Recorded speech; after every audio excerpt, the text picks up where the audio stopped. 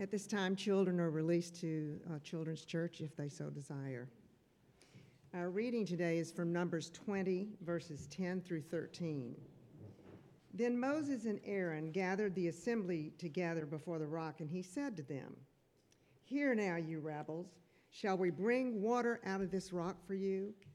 And Moses lifted up his hand and struck the rock with his staff twice, and water came out abundantly.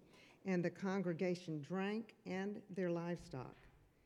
And the Lord said to Moses and Aaron, "Because you did not believe in me, to uphold me as holy in the eyes of the people of Israel, therefore you shall not bring this assembly into the land that I have given them.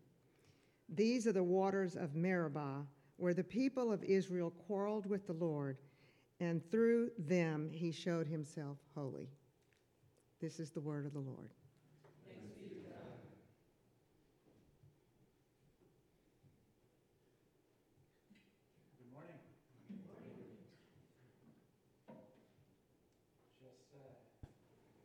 A note, microphones are more effective when you turn them on. So just so you know. All right. Would you please pray with me?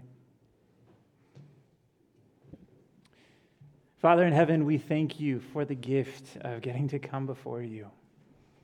Father, we thank you for being a father who longs to know his children and who makes himself known to us. So Lord, we ask that by your Spirit, we would hear from you. That the many things that we're carrying into this room wouldn't distract us. And that we'd be able to behold Jesus, who is the rock in the wilderness. Father, it's in his great name we pray. Amen. Well, I am in the process of working on a doctorate. And last Friday, I think it was last Friday, but who knows with time anymore, I completed my final class for it, so I'm now officially in the writing phase, and I'll hopefully be done this time next year. And a great way to hold myself accountable is to tell all of you that hopefully I will be done this time next year. Now, right when I started the process, I had a conversation with a pastor who was older than me who was pursuing the same degree. And at the time that I was talking to him, it was probably about 5 years or so ago, he was at the phase that I am at now, and he was contemplating whether or not he was going to actually finish his doctorate. And at the time, that idea seemed baffling to me. It's like, why would you put in all of that work only to stop short of actually getting the degree? And now that I am in that stage, I completely understand where he is coming from. Now, it's not simply because it's a lot of work, because it was a lot of work getting to this place. But for me, and I'm assuming it was similar for him as well, somewhere along the way in pursuing this degree, the goal shifted. I started pursuing the degree in order to get the degree. But along the way, the learning really became the point. Also, it's a doctorate of ministry, and nobody cares. So, Tim Keller made a similar point in a sermon of his that I heard a while back, and it stuck with me. He said that when he was in college, he was required to take a music appreciation class in order to get his degree. And he said that there was this test that he had to prepare for where the professor would play a tape, if you know what that is. But he would play a tape in class, and it had various pieces by famous composers. And so students would have to hear the song and then guess, or hopefully not guess, was this Beethoven, was this Mozart, was this Bach, and so on and so forth. And he said at the time he would listen to all of this wonderful music in order to get a grade, in order to get a degree, with the point of getting a job to make money. So he broke it down to, I used to listen to Mozart to make money. Or now he says he would spend a great deal of his own money in order to hear Mozart. Because somewhere along the way, the goal shifted. He says that it's because the perception of Mozart used to be useful, but now it is beautiful. It's become an end in itself. All right, so what does that have to do with our passage?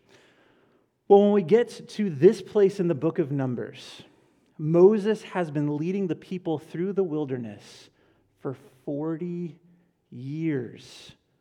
For 40 years, and with a clear goal in mind. They were going to reach the promised land. They would go from slavery in a foreign country to inhabiting a place that they could call their own.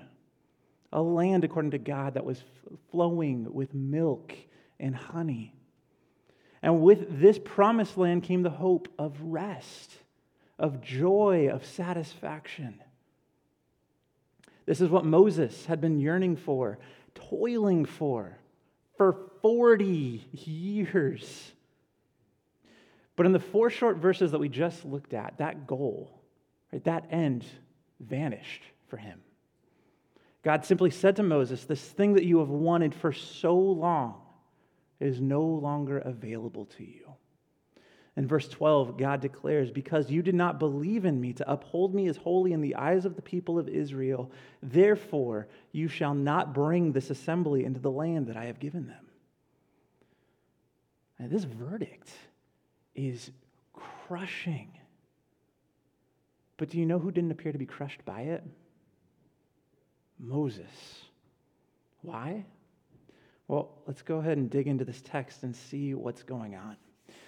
All right, so our passage really begins in Numbers chapter 20 verses, we're in Numbers chapter 20. It really begins in verses 1 and 2. And there we encounter a problem. And what is this problem? Well, I'll read it for you. And the people of Israel, the whole congregation came into the wilderness of Zin in the first month. And the people stayed in Kadesh, and Miriam died there and was buried there. Now, there was no water for the congregation. There's no water for the congregation. You might be thinking, we've encountered this problem before, and you would be absolutely correct. The people of Israel were rescued by God from slavery in Egypt. God, through Moses, brought the most powerful nation on the planet at the time to its knees through a series of plagues, miraculously enabling them to cross the Red Sea on dry ground, bringing the waters back on the pursuing Egyptians, simultaneously saving Israel and destroying their enemies. God promised the people a land of their own, one that was flowing with milk and honey, but in order to get there, they had to cross a desert wilderness. Now, a common feature of a desert is a lack of water. In fact, it's kind of what makes a desert a desert.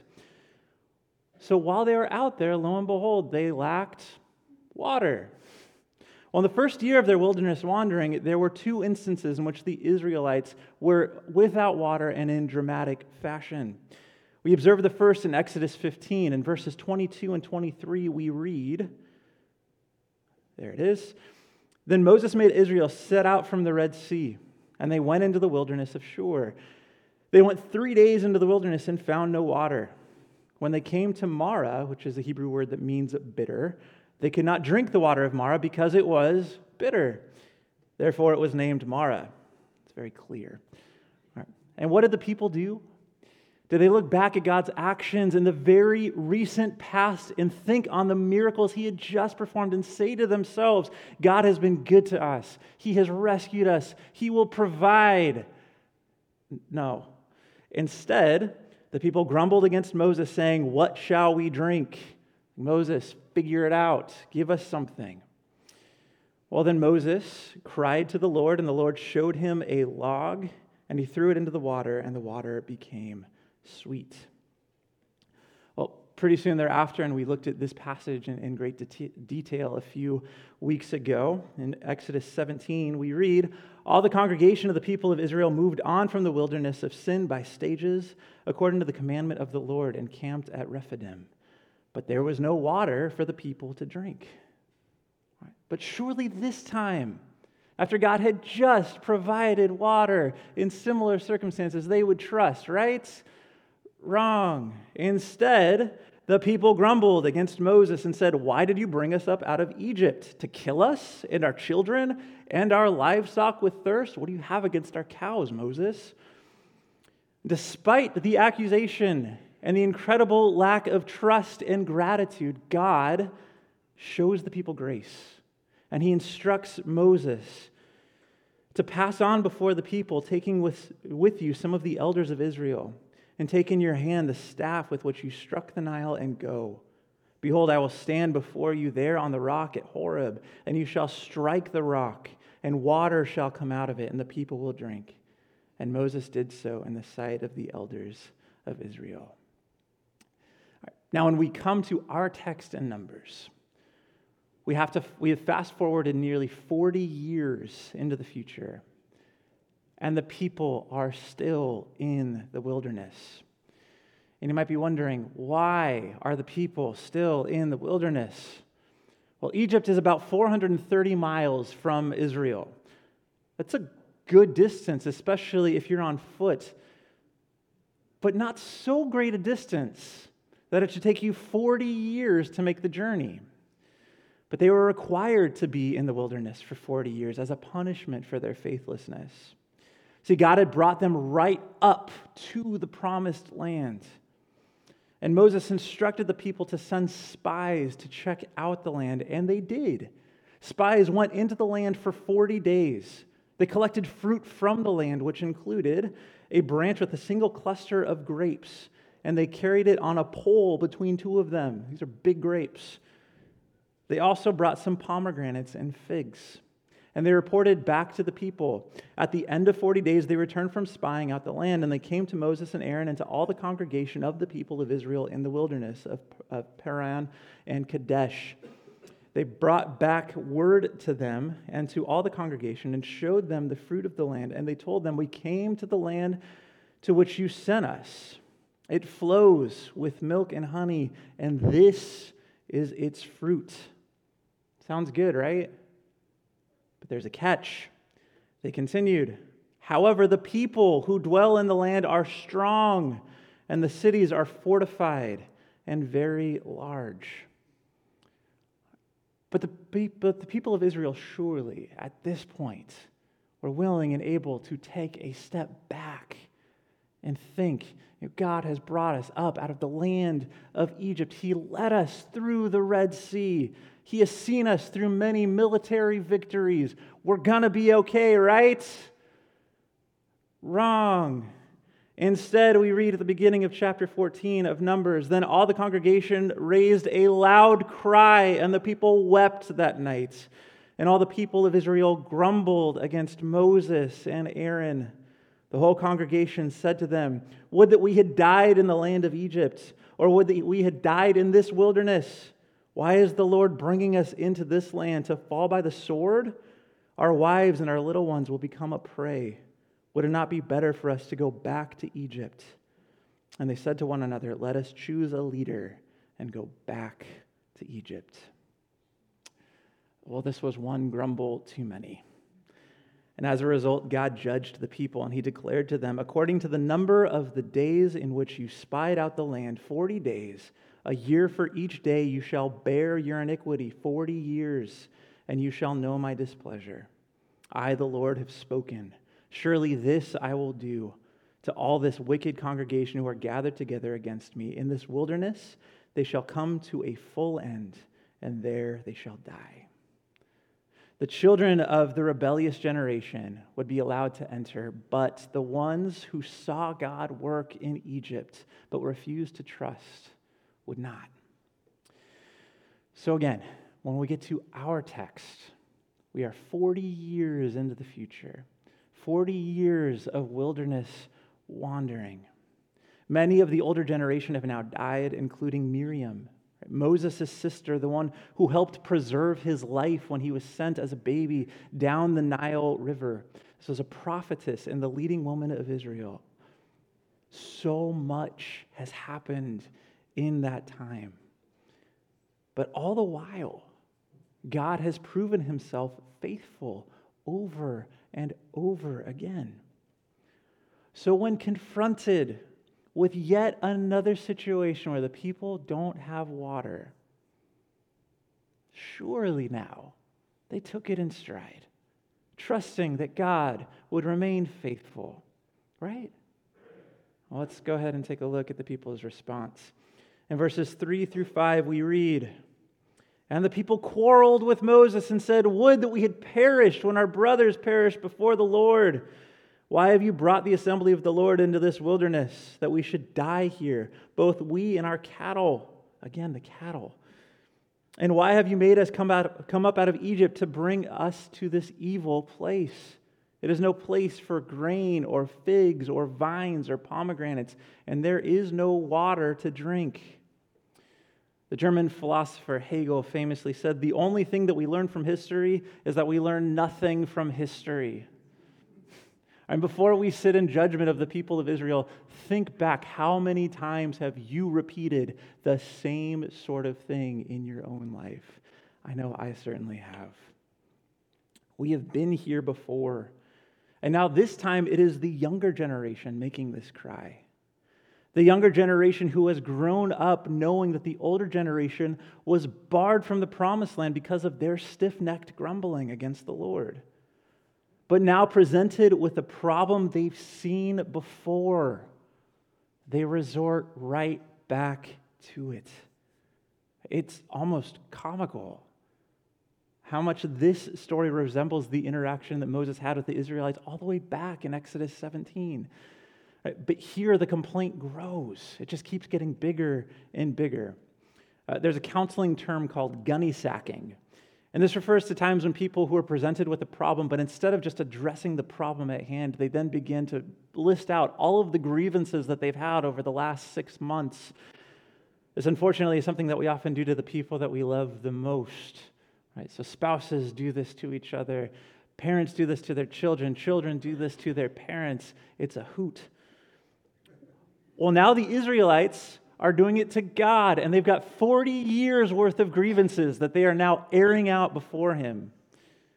They repeated the complaint they just made when Moses had first brought them and their livestock into the wilderness. And he led them there, according to them, to die back in Exodus 17:3. But now, after repeating that complaint, there's an added edge. Right? Now it's directed at Moses and Aaron together, and they say, "Why have you brought the assembly of the Lord into this wilderness that we should die here, both we and our cattle? And why have you made us come up out of Egypt to bring us to this evil place?" They're calling the place in which they are evil. Well, interestingly, in Numbers 13:32, we're told that the spies gave a, quote, bad report. It could also be translated an evil report. Now, however, in Numbers 20, they're charging Moses and Aaron with bringing them out of Egypt to an evil place. The same word that the spies had used to characterize the promised land. They were frustrated because the wilderness had no grain or vines or fig trees or pomegranates. Right? The very fruit the spies brought back from the land of Canaan. In other words, here, the people were blaming Moses and Aaron because the wilderness was not like the promised land that they refused to enter 40 years previously. Lord have mercy. All right, so that's the people's response. Let's now look at Moses' response. Moses, once again, has to deal with the people's grumbling, and he starts out pretty well. In Numbers chapter 20, verses 6 through 9, we read, "Then Moses and Aaron went from the presence of the assembly to the entrance of the tent of meeting, and they fell on their faces. And the glory of the Lord appeared to them. And the Lord spoke to Moses, saying, 'Take the staff and assemble the congregation, you and Aaron your brother, and tell the rock before their eyes to yield its water. So you shall bring water out of the rock for them, and give drink to the congregation and their cattle.'" See, God does care about their cows. "And Moses took the staff from before the Lord as he commanded him."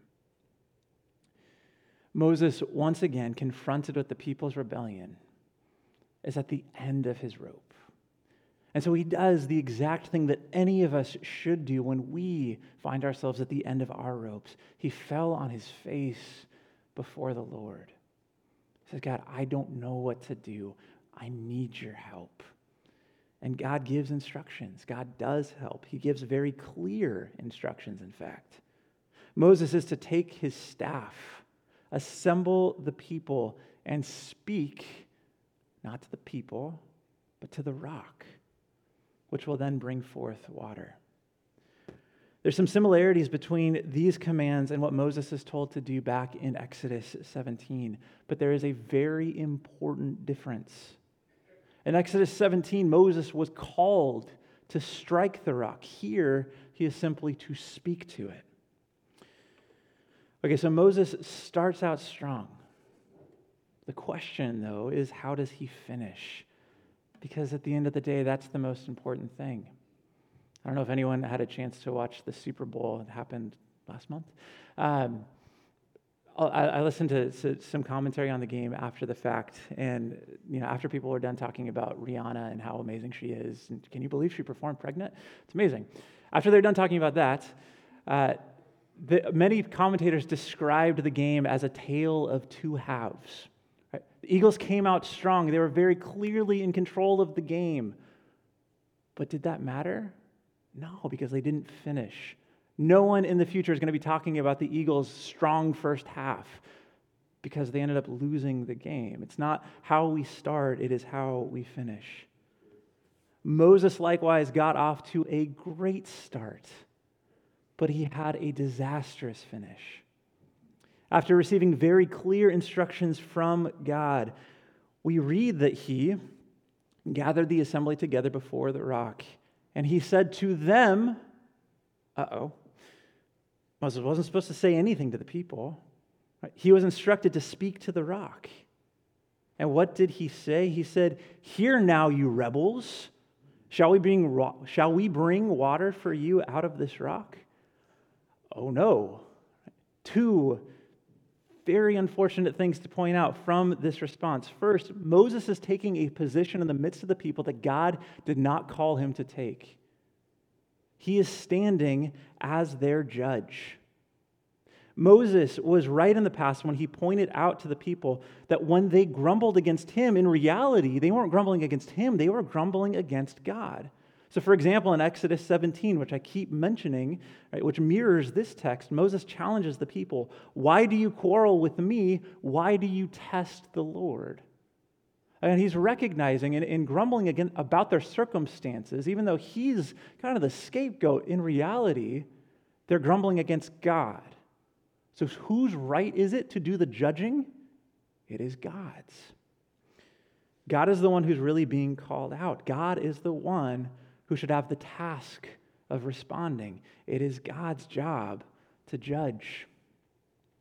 I remember when I was in high school, there were a bunch of guys on my baseball team in particular who started getting tattoos at like 17 and 18.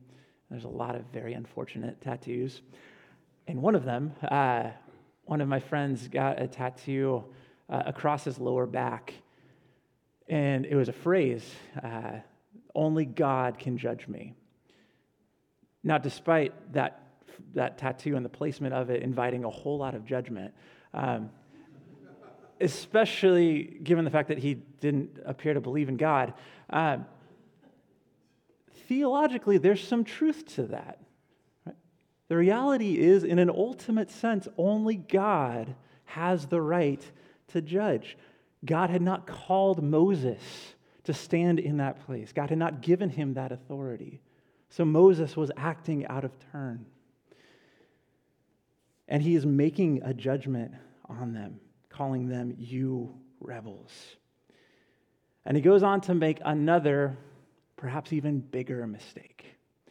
You look at his response in verse 11. No, not in verse 11, in verse 10. After calling them rebels, he says, "Shall we bring water for you out of this rock?" Shall we? Excuse me. Who's bringing water from the rock? Right, this is the work of God that Moses appears to be taking credit for. And what does he go on to do? He lifted up his hand and struck the rock with his staff twice. The rod, which was the rod of judgment, a symbol of power and a symbol of the power and authority of God. This he was lifting up against God to strike the rock. And what was the rock? Well, in Exodus 17, which again parallels this text, the rock is associated with the presence of God himself. A truth which the Apostle Paul makes explicit in 1 Corinthians 10:4 when he writes, "For they drank from the spiritual rock that followed them, and the rock was Christ." Now, notice, even though we're going to go on to talk about God's judgment, notice the incredible grace of God in this instance. Moses, who just lifted up his hand against God and essentially struck him, deserves to be struck himself. He has earned condemnation. He has earned sudden death. But what does God do? He provides. And water came out abundantly, and the congregation drank, and their livestock. What a powerful foreshadowing of the salvation that Jesus was going to provide. Jesus, who is the rock, allows his life-giving water to flow after he has been struck. It makes me think of Isaiah's description of the Messiah in Isaiah 53, but he was pierced for our transgressions. He was crushed for our iniquities. Upon him was the chastisement that brought us peace, and with his wounds we are healed. Jesus is the rock of ages who was cleft, torn apart for us. And as we'll sing here shortly, in Jesus we can say, "Here is love, vast as the ocean, loving kindness as the flood." And we see it when the Prince of Life, our ransom, shed for us his precious blood. God did show grace, but something seriously wrong had taken place. And while Moses hadn't put himself beyond God's grace and forgiveness, there was still going to be a consequence for his actions. So let's go ahead and take a look now at God's judgment. And this is what we read in the verses that follow. "And the Lord said to Moses and Aaron, 'Because you did not believe in me to uphold me as holy in the eyes of the people of Israel, therefore you shall not bring this assembly into the land that I have given them. These are the waters of Meribah, where the people of Israel quarreled with the Lord, and through them he showed himself holy.'" What Moses had just done, it was horrible. It was so wrong. And we've established why. But even knowing that, this judgment, I think, can be hard for us to take in. It is hard for us to not put ourselves in Moses' place and to think, for 40 years, he had served God faithfully. For 40 years, he had put up with the grumbling of the people. For 40 years, he had been working toward this goal. And when he is on the precipice, right, where they are in the wilderness right now, they are basically on the southern border of the promised land. They are right there. 40 years. God looks at Moses and says, "This is as far as you're going to get." At the end of his life, God called Moses up onto the top of Mount Nebo, and from there, God showed him the entire promised land. But said to him in Deuteronomy 34:4, "This is the land of which I swore to Abraham, to Isaac, and to Jacob. I will give it to your offspring. I have let you see it with your eyes, but you shall not go over there." That's hard, right? But again, you know who didn't really think so? Moses. And how do we know that? Well, when God tells him in Deuteronomy 34 that he could see the promised land but never enter, what was Moses' response? There is none. Moses is silent. He doesn't complain. He doesn't object. He doesn't argue. And one thing I think we can feel pretty certain about is that if Moses felt like arguing, he would have. Moses spent his entire life arguing with God. Even in their very first encounter at the burning bush, God tells Moses that he wants to save his people, that he wants to use Moses to rescue the people of Israel. And what's Moses' response? Again, with this theophany, he's looking at a bush that is burning but is not consumed, and he knows this is God himself. I'm standing on holy ground. What does Moses say? Please send someone else. Right? And that statement then characterizes, to a large degree, Moses' relationship with God. God says, I'm going to do this. And Moses is like, really? Like, do we have to? Over and over again, Moses is comfortable arguing with God. But God comes to Moses. He gives this judgment. Despite all of his work, Moses says, nothing. Why? Because Moses wasn't concerned any longer with the earthly goal. Somewhere along the way, God himself became the goal. One Christian author puts it beautifully when she writes, all of his experiences of discerning and doing the will of God had brought him to the place where he knew down to the bottom of his being that the will of God was the best thing that could happen to him under any circumstances. For Moses, the presence of God was the promised land. Next to that, everything else had already paled in significance. God himself was the promised land. So think for a minute. Think about your life, about your goals, about your pursuits. What are you striving for?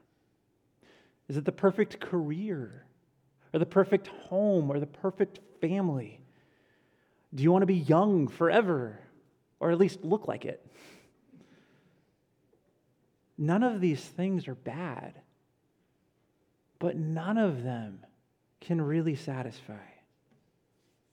Moses wanted to reach the promised land. It was good for him to want to reach the promised land. It was good for him to work for those 40 years because that is exactly what God had called him to do. But over the course of those 40 years, something had shifted. He realized that the promised land was just a shadow of the real thing. Everything good about it wasn't meant to point to the gift itself. It was meant to point to the giver. All right, what was the promise of their own land? What comes with that pursuit? Well, peace, security, a place to call their own.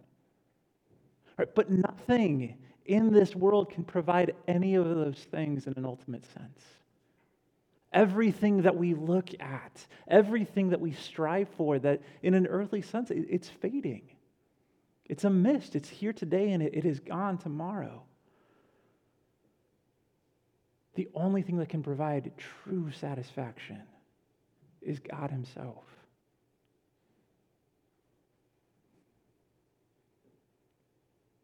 And one of the most beautiful gifts of the gospel is that in it, that is exactly what we receive. God doesn't just offer us vague promises. He doesn't offer us success or wealth. Again, things that we might experience for a little bit of time and then we get to watch it vanish. No, God gives us the gift of himself. That's the true promise. God himself is the promised land. He has made us for himself. And our hearts will remain restless until they find their rest in him. Amen? Amen. Let's pray.